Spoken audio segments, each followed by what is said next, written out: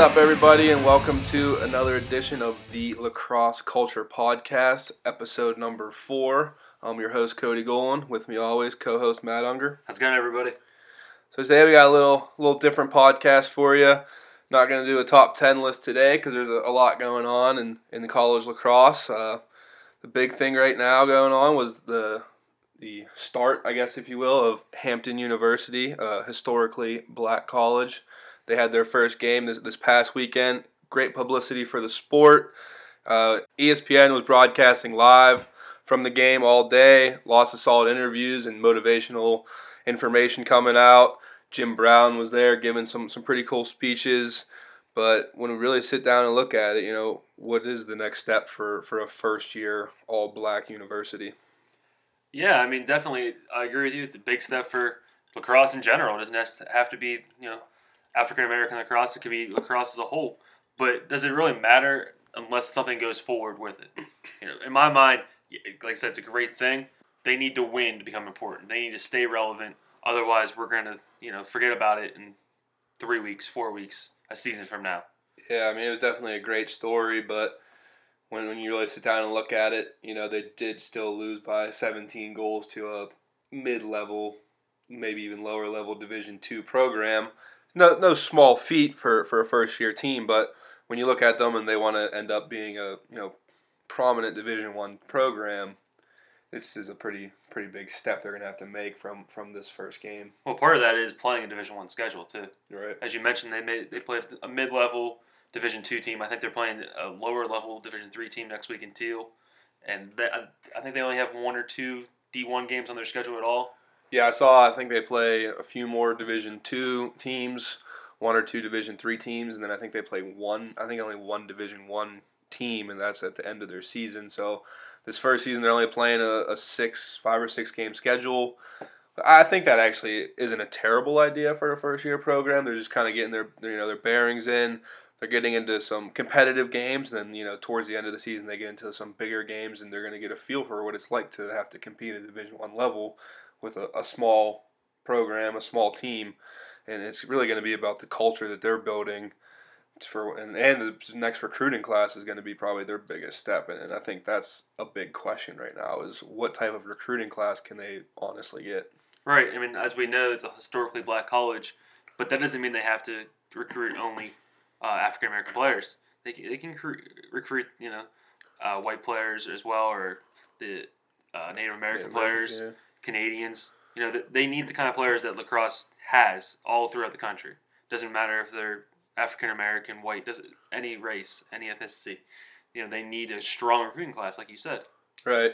I think one thing, when you look at a team like Michigan, who just switched from club to Division I, I think 2 or 3 seasons ago.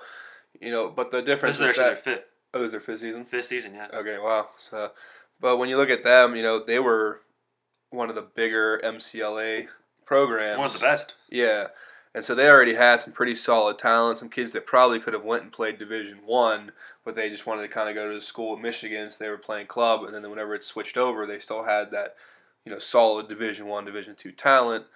You look at the Hampton team. I mean, I'm not sure, who all they had there. I know they had a smaller club program. They're just kind of getting people to come there and play the sport. But, I think it's going to be a harder transition for a team like Hampton than a team like Michigan. Yeah, I mean, obviously, I think Michigan's such a big name throughout the country, probably because of football. We know it from the rivalry with Ohio State and things like that. But kids throughout the country want to go to Michigan. I don't know how many kids want to go to Hampton University. Yeah, I mean, I think that's one of the big questions as well is even just talking, African-American players, someone with Division I talent, great stick skills, insane athlete.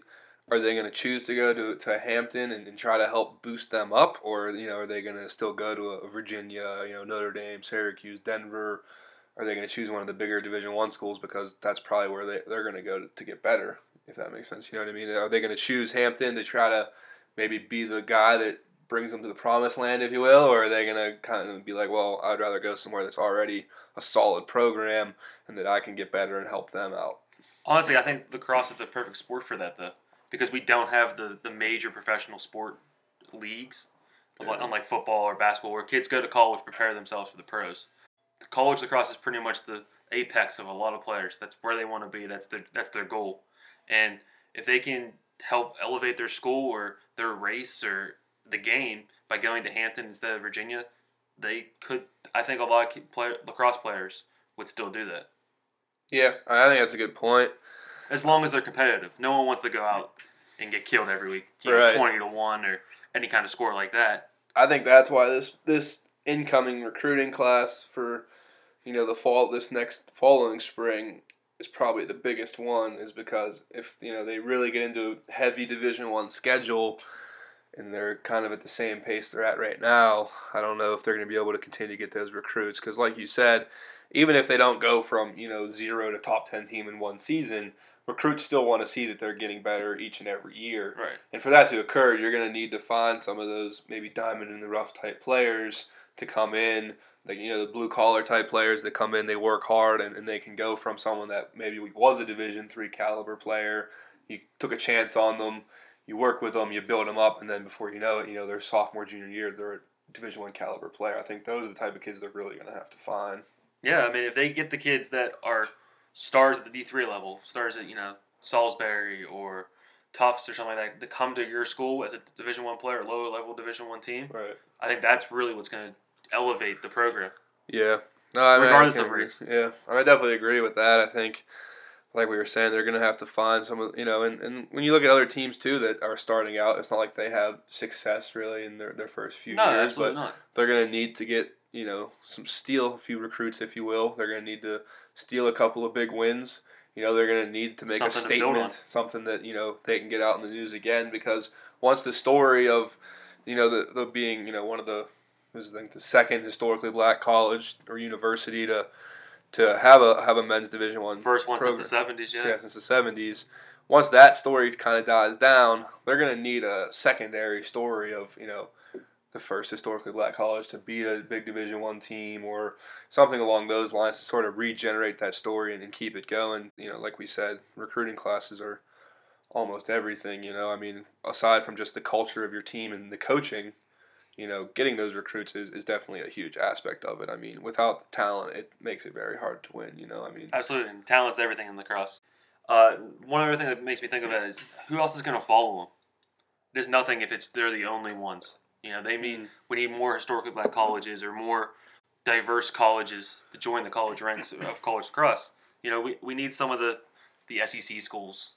You get like an Alabama or some of those southern schools that really buy into the game of lacrosse, and that builds the entire game up. And that's really what we're trying to do, especially with this podcast.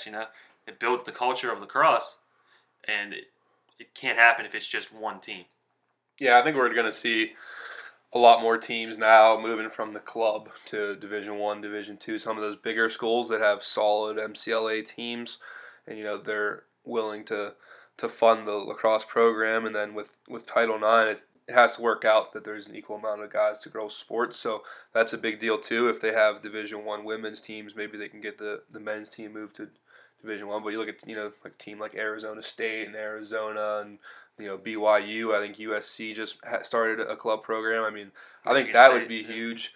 Yeah, well, I was even just thinking sort of like out towards the Pac-10 or Pac-12, whatever they are now for football. But change every year. Yeah, but like USC or someone like that. If USC gets Southern California gets a lacrosse team, that would be huge. I mean, you look at what Denver did last year out in the West. If you start adding some other solid big Division I teams with great campuses and great name recognition, and I'm sure USC or Arizona State can get a good MLL player or a solid coach to come out to their beautiful California. There's plenty of talent out there in California from lacrosse. We see people recruiting kids from California all the time. Mm-hmm. Those kids can stay at home and go to a school like you said, like USC or UCLA. Mm-hmm. I think they would jump on it. Yeah, I mean, even like a team like Oregon or someone else that has a solid club program. And they're a big Division I school for football and basketball and baseball. They can probably move up and compete in 3-4 years in a Division I atmosphere. I think they easily could. I mean, you think of the resources schools like that have. Oregon with all that money from Nike, just the sheer resources, they could draw a kid away from a Johns Hopkins. Mm-hmm. Why go to Johns Hopkins, a small school in Baltimore area, when you can go to Oregon and live on this ginormous campus where it's your town. You know, right. Johns Hopkins, while they're great for their academics and they're great at lacrosse, they don't have much any other draws really as far as the school. Right. You know, Oregon has the resources, like I mentioned, the funding, all the gear they could ever want. Mm-hmm. You know, I think that's something that could pull kids away from, you know, like I said, the Johns Hopkins and the Virginias and places like that, and really make the parity in the college lacrosse that much more greater.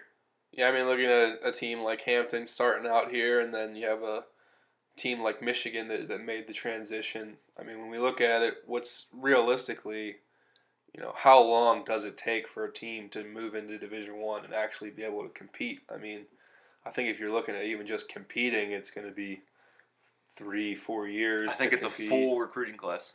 Yeah, I mean, I think that 4 years getting a freshman recruiting class and having kids stick with it all the way to their senior year is huge. But we can start with this. But then even if you're looking at like when can you really get into like a national championship caliber talk? I mean, I think that's 8-10 years down the road probably. If I mean, that's just my opinion on it, because you're going to need a few recruiting classes to come in and be able to compete with the top 10, even just the top 20 teams in D1. There's some serious killers in those divisions. It's because they're always the same. They always get the top 20 teams, get the top 20 kids. So get a new program in there, it takes a lot of planning. It's very much a long-term plan. It takes a big commitment, not only from the players, the coaches, but the school. We don't see this so much in college lacrosse where coaches get fired left and right. We do a lot in college football. Like if you figure an athletic director runs a college football team that changes coaches every 3 years because the team's not winning. If you had that in college lacrosse and a team that's trying to build, they'd never get off the ground. Yeah. You need a solid foundation that is in for the long haul and is willing to work on it day after day after day, year after year. Because like you said, it is going to take time. It's going to take 8 years to become a contender. Right. And that's if everything goes right. Right.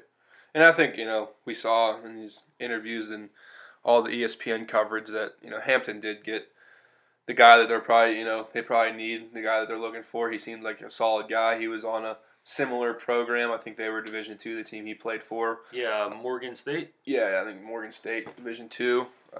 And then when you look at a team like Michigan, he was the club coach for a while. They won an MCLA championship, maybe a couple, I could be mistaken. And, he's all about building up the culture. He's all about starting it right, building the relationships first with his players, and then he'll go from there. And obviously they have the resources at Michigan to get players there. But for a team like Hampton, I mean, it might be a long time. And now that I'm thinking about it and we're talking more, I think, even if, next season they have half Division I, half D2, D3 schedule, and then from, the third year they have, 3/4 D1 and a fourth D2, kind of maybe not necessarily, helping them win, but putting them in situations where they can compete, because, no one really wants to go anywhere where you're just getting blown out every single week. No, absolutely not. And my point about the adding more D1 games was not so they get blown out every week. Yeah. It's so that they rise to the level of their competition. Right. If you're playing lower level D3 teams, even if you're not winning, you're competing every time, and it's not really making you better. Right. If you play against some of the top level teams in the country, while you may be getting blown out 20-1, they're pushing you to be your best. Yeah. And to really grow the program, you need to do that week after week, to grow for long term. Yeah. I'm just thinking, maybe slowly add in more and more of those games. I wouldn't go for a full 16-game schedule of, Virginia and Duke and Maryland and everything like that. Now, I haven't seen anything about, and we can maybe look this up, but what conference they're going to be in. Have you heard anything about that? I have not. I mean, I'm assuming that next year it's probably going to be a full slate Division I schedule, unless they're thinking along the same lines we are, where they're going to maybe do half Division I or half and half D2, D3 schedule, and then half Division I, or maybe they're going to schedule some bigger games. Hopefully they play sort of like the lower end teams in Division I so that they're competing, but I haven't seen anything about as far as what conference they'll be in, or if there will be an independent team or something like that. When something I want to talk about now, dealing with Hampton Lacrosse, and it was mentioned in the ESPN broadcast, none of this would have been possible without the Harlem lacrosse movement we see in New York, or the Brooklyn lacrosse movement. Even down in Baltimore, there's I think it's called Charm City Lacrosse. the diversity in lacrosse is growing greatly, especially at the youth level, which is where it needs to start at. You need to build that foundation.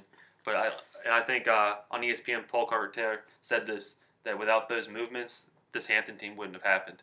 So I think we talked about in previous episodes the culture of lacrosse and in the youth game.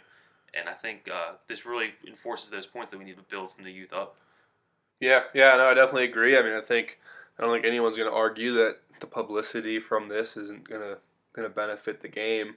If there's a younger African American kid just happened to be watching ESPN, maybe he never even ever heard about lacrosse before, and he was just trying to watch football highlights or basketball highlights or golf highlights, whatever sport he was playing.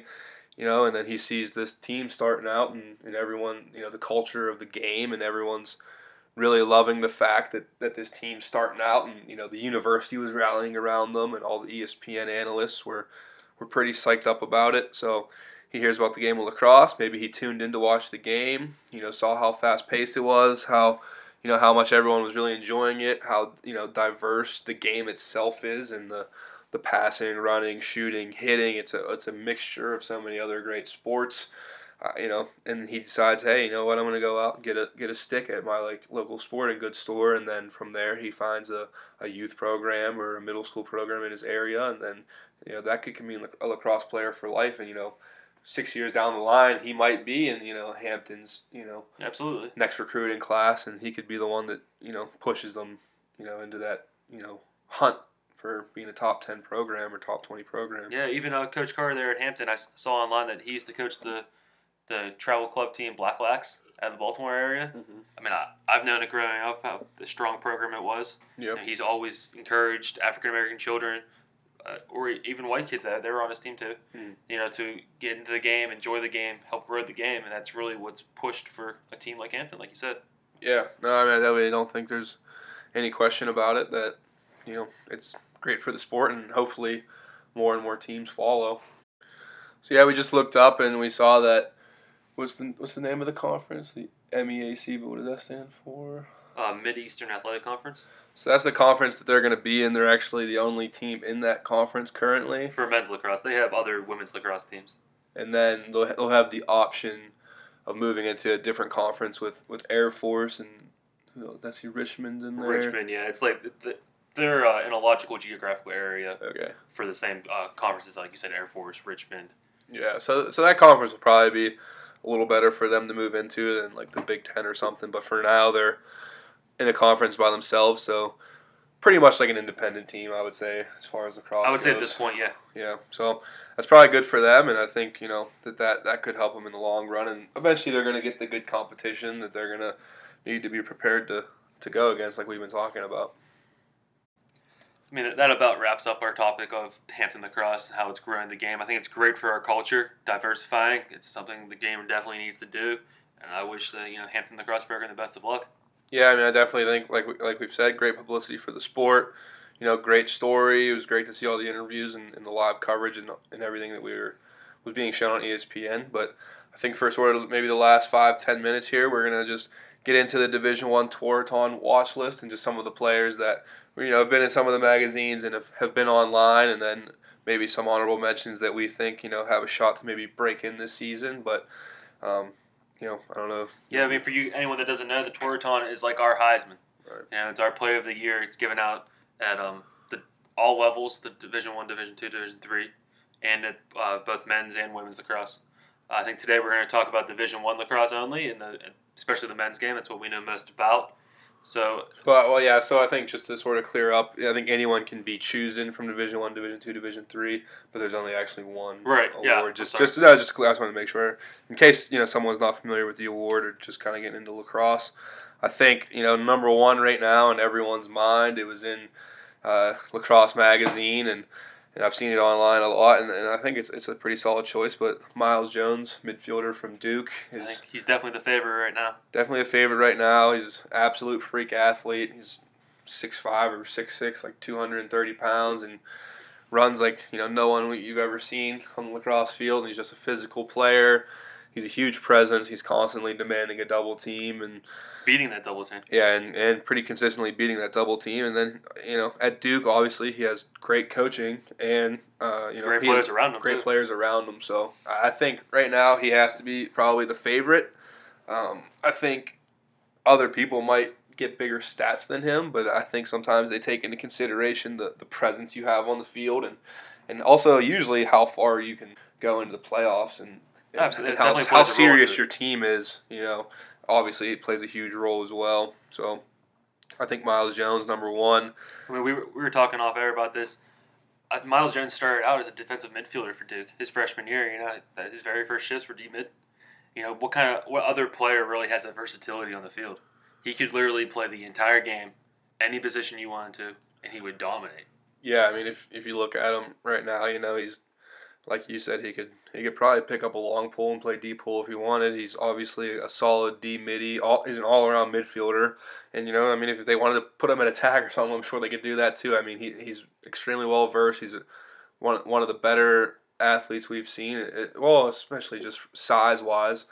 I believe he was a big basketball player in high school, and he plays huge on the field, and he always seems to be, and he's enjoying the game too. And if you look at him and follow him on social media and stuff, he's always trying to help out kids and stuff like that in the summers, and he's coaching and just having a great time. You can just tell by watching him, he enjoys playing the game. Mm-hmm. He just looks like he's having fun out there. Big sellies. I think moving on to probably our next contender. Yeah, it's at number 2. Connor Cannizzaro from Denver.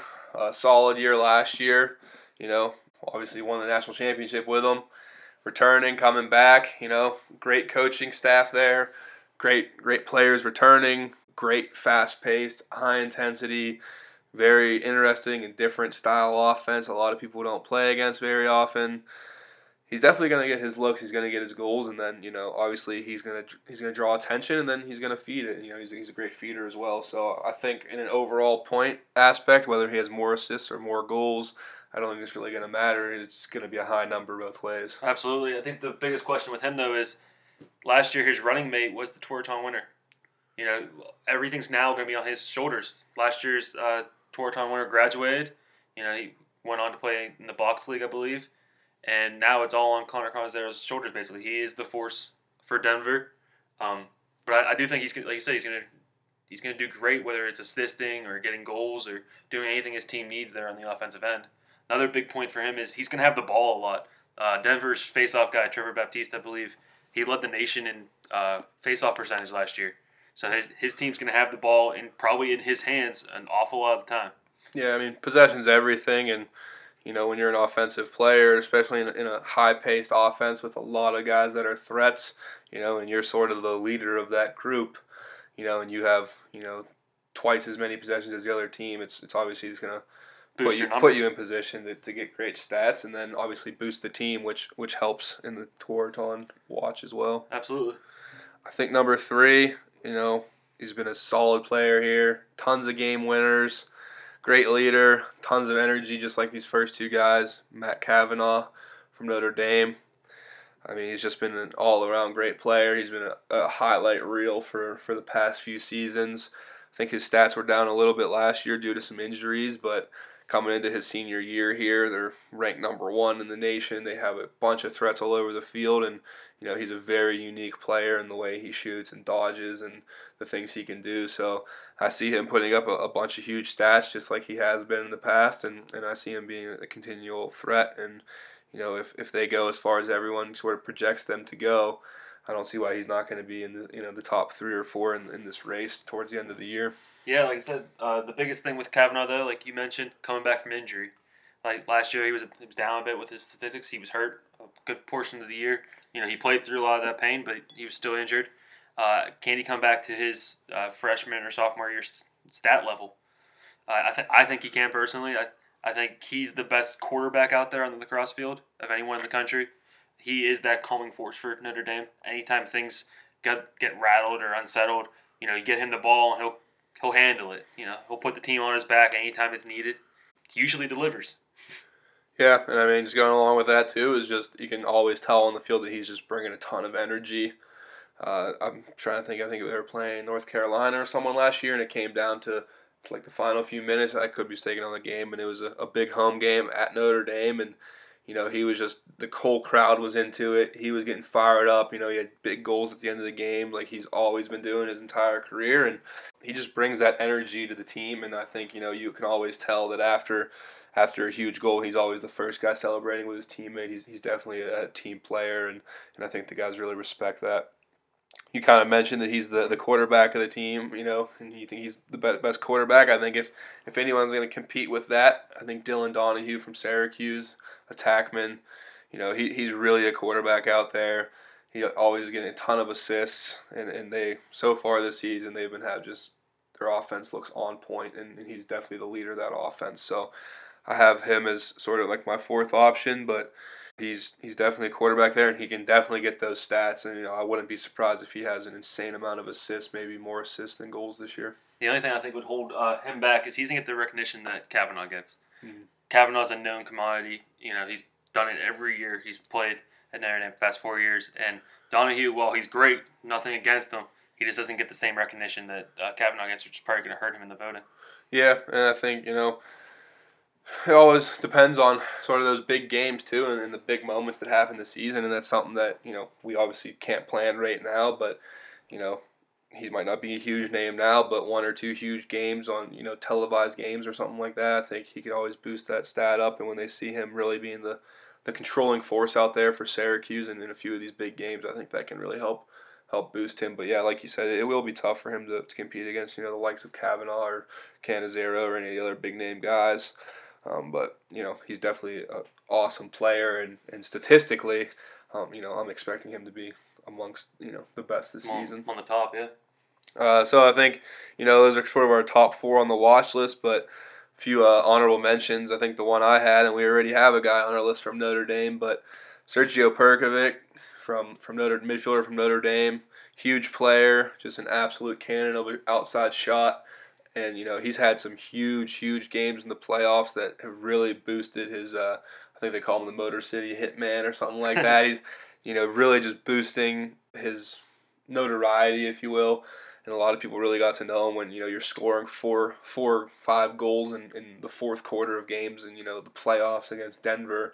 That really gets the notoriety out and kind of gets that myth of you being this awesome player out there. So I think he's going to have a huge season. Kavanaugh is going to be drawing a lot of attention and feeding him, and it doesn't matter where he's at on the field, he can rip a shot and be that stretch shooter that, they're probably going to help boost each other's stats working together. So all right. Perkovic's couple games last year in the playoffs, I've never seen anything quite like that. I've watched the playoffs every year since I started playing the game, and I've never seen performance in those games that he built together in the playoffs there. I think he can definitely build on that this coming season. Like you said, Kavanaugh's going to be feeding him a lot of outside shots for him, shots on the run. I think he's definitely someone to watch out for. Yeah, I mean, we've seen two guys from the same team in the race, with the Thompson brothers. They both were in the Tewaaraton race, and then, I think that might be something we see again at Notre Dame, or there's multiple guys on every team that always have the opportunity to get in the race. But I think another guy that I had just as an honorable mention here, wrapping up, I got 2 more guys on my list. Ryan Brown from Johns Hopkins. I mean, if we're saying Perkovic has an absolute cannon of a shot, Ryan Brown probably has the nicest overhand shot. Sidearm, underhand, he can shoot all different ways, extremely accurate. 61 goal scorer last season. Probably going to have similar stats. I think, his first game of the season, he had 6 or 7 goals in it, which is just an insane number for a Division I team. He's going to draw a lot of attention, and then when he does, similar to these other guys, they're going to make you pay as well with, the Stanwicks of the world and, all the other guns they have at Hopkins. So he's another stretch shooter, but he's also, been working a ton on his inside game, a ton on his feeding. So if he can get his assists up close to his goal totals this season, I think he'll have an insane amount of stats. Absolutely. Quick question for you. Who's the better shooter, Perkovic or Brown? Better shooter? I always go accuracy over speed, so I'm going to go with Brown. I think Perkovic's the harder shot, and he's definitely getting more accurate with it. I'd love to see him get clocked sometime soon, but as far as the variety, the option, I think Brown probably has the nicest shot, in the game right now. Yeah, I think as far as the Tewaaraton watch list, there's 2 are definitely the ones compared to each other the most. They're very similar, like you said, outside shooting abilities. So I think one's going to have to knock the other one off. It's probably in a head-to-head game. Yeah, and then the last one I had, smaller school guy, but they're getting up there in the top 10 this season, is Dylan Malloy from Brown. 62 goals, 30 assists last season. They play a really fast-paced offense. Every one of the guys on their attack is getting a ton of stats. And if he has a similar year or a better year this season, then I don't see why he couldn't be in the list. But obviously, there's some huge guns from some huge teams on this Tewaaraton watch list we have right now. Going to be hard for him to crack it, but they pull off a few big upsets, and he's the main reason. You never know what can happen. Right, like you said, their pace of play, it's so incredible that his stat line's going to be off the charts. Like you say, he's probably going to lead the country in goals again, have a ton of assists. So his stat line's going to be incredible. It's something that needs to be watched out for Tewaaraton.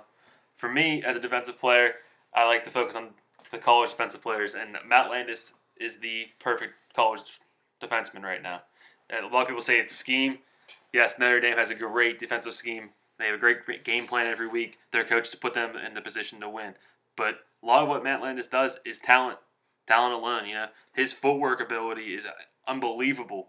His forced turnover ratio or his goals allowed ratio, they're off the charts. He is the absolute perfect college defenseman. He's not the most physical guy, but he has no problem laying into you or sliding to you on a slide or anything like that. There really is, that I see watching games on TV or online, there really isn't much flaw to his game. He's the smartest person out there in the field.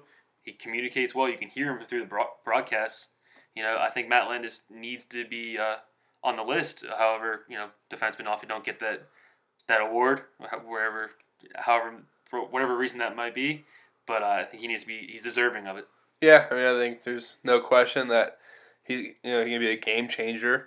And I think, other positions need to start getting a little bit more recognition. Obviously sometimes the flashier players win the awards, but, you look at a deep pool, or I'd love to see a goalie get in there. And then, these past few years, few seasons, the face-off position has been huge. I'd, love to see a just dominant face-off guy get in that hunt too. Like we mentioned, possessions, Trevor Baptiste from Denver there. Yeah, possessions, everything. There's a few great face-off guys, and without them dominating, it's hard to say if the team would be as good as they really are. And whenever those guys go down and they get hurt or something happens where they can't play, oftentimes you see that team start to struggle more than they used to because the possessions aren't coming as easily as they were. So I think sort of wrap that up. So we'll just run through that real quickly again for the Tewaaraton watch list. We had number 1, Miles Jones, 2, Connor Cannizzaro, 3, Matt Kavanaugh, 4, Dylan Donahue. Then our honorable mentions were Sergio Perkovic, Ryan Brown, Dylan Malloy, and then Matt Landis as well. So, if you guys have anything else to add, please hit us up on Twitter and tell us who you guys got. And if you have any other, information or questions about, regarding Hampton, hit us up on Twitter as well. It's at the Lax Culture, or if you just search the Lacrosse Culture, it comes up as well. Give us the follow. Feel free to hit us up on there. Right now we just wanted to sort of go over some things that were going on Twitter with us. This is sort of our first week or two on Twitter right now. So shout out to at @knuckle_puck87 for the first mention on Twitter. He was listening to the podcast, mentioning that he loved it. And then shout out to at NJ Golon. He hopped in the conversation on our podcast about pregame rituals, and he mentioned he used to listen to Tim Tebow speeches pregame. So kind of a funny one there, but shout out to both those guys for tweeting at us and continuing to join the conversation. So feel free to hit us up on Twitter if you guys got some more information for us, or really anything dealing with lacrosse or cool articles or stories that you think we might want to talk about on the podcast. Feel free to hit us up. As always, also go check out the blog, www.thelacrossecultureblog.wordpress.com. We got some more information in the blog about Hampton on there, some cool stuff about coaching, some cool stuff about playing and getting underway with the season, and then we're going to be getting some more stuff out about gear. And so if you guys have stuff that you think might be cool to go up on the blog, feel free to hit us up on there, or send it to us via the Twitter. Yeah, we want to hear from you guys. Yeah, so that's pretty much all I got. I think it was a solid episode, a little bit different than the lists. So, hopefully you guys enjoyed it, and like I said, feel free to join the conversation. And that's the lacrosse culture. Thanks, guys. Here we go, yo. Here we go, yo. So what's the scenario? Here we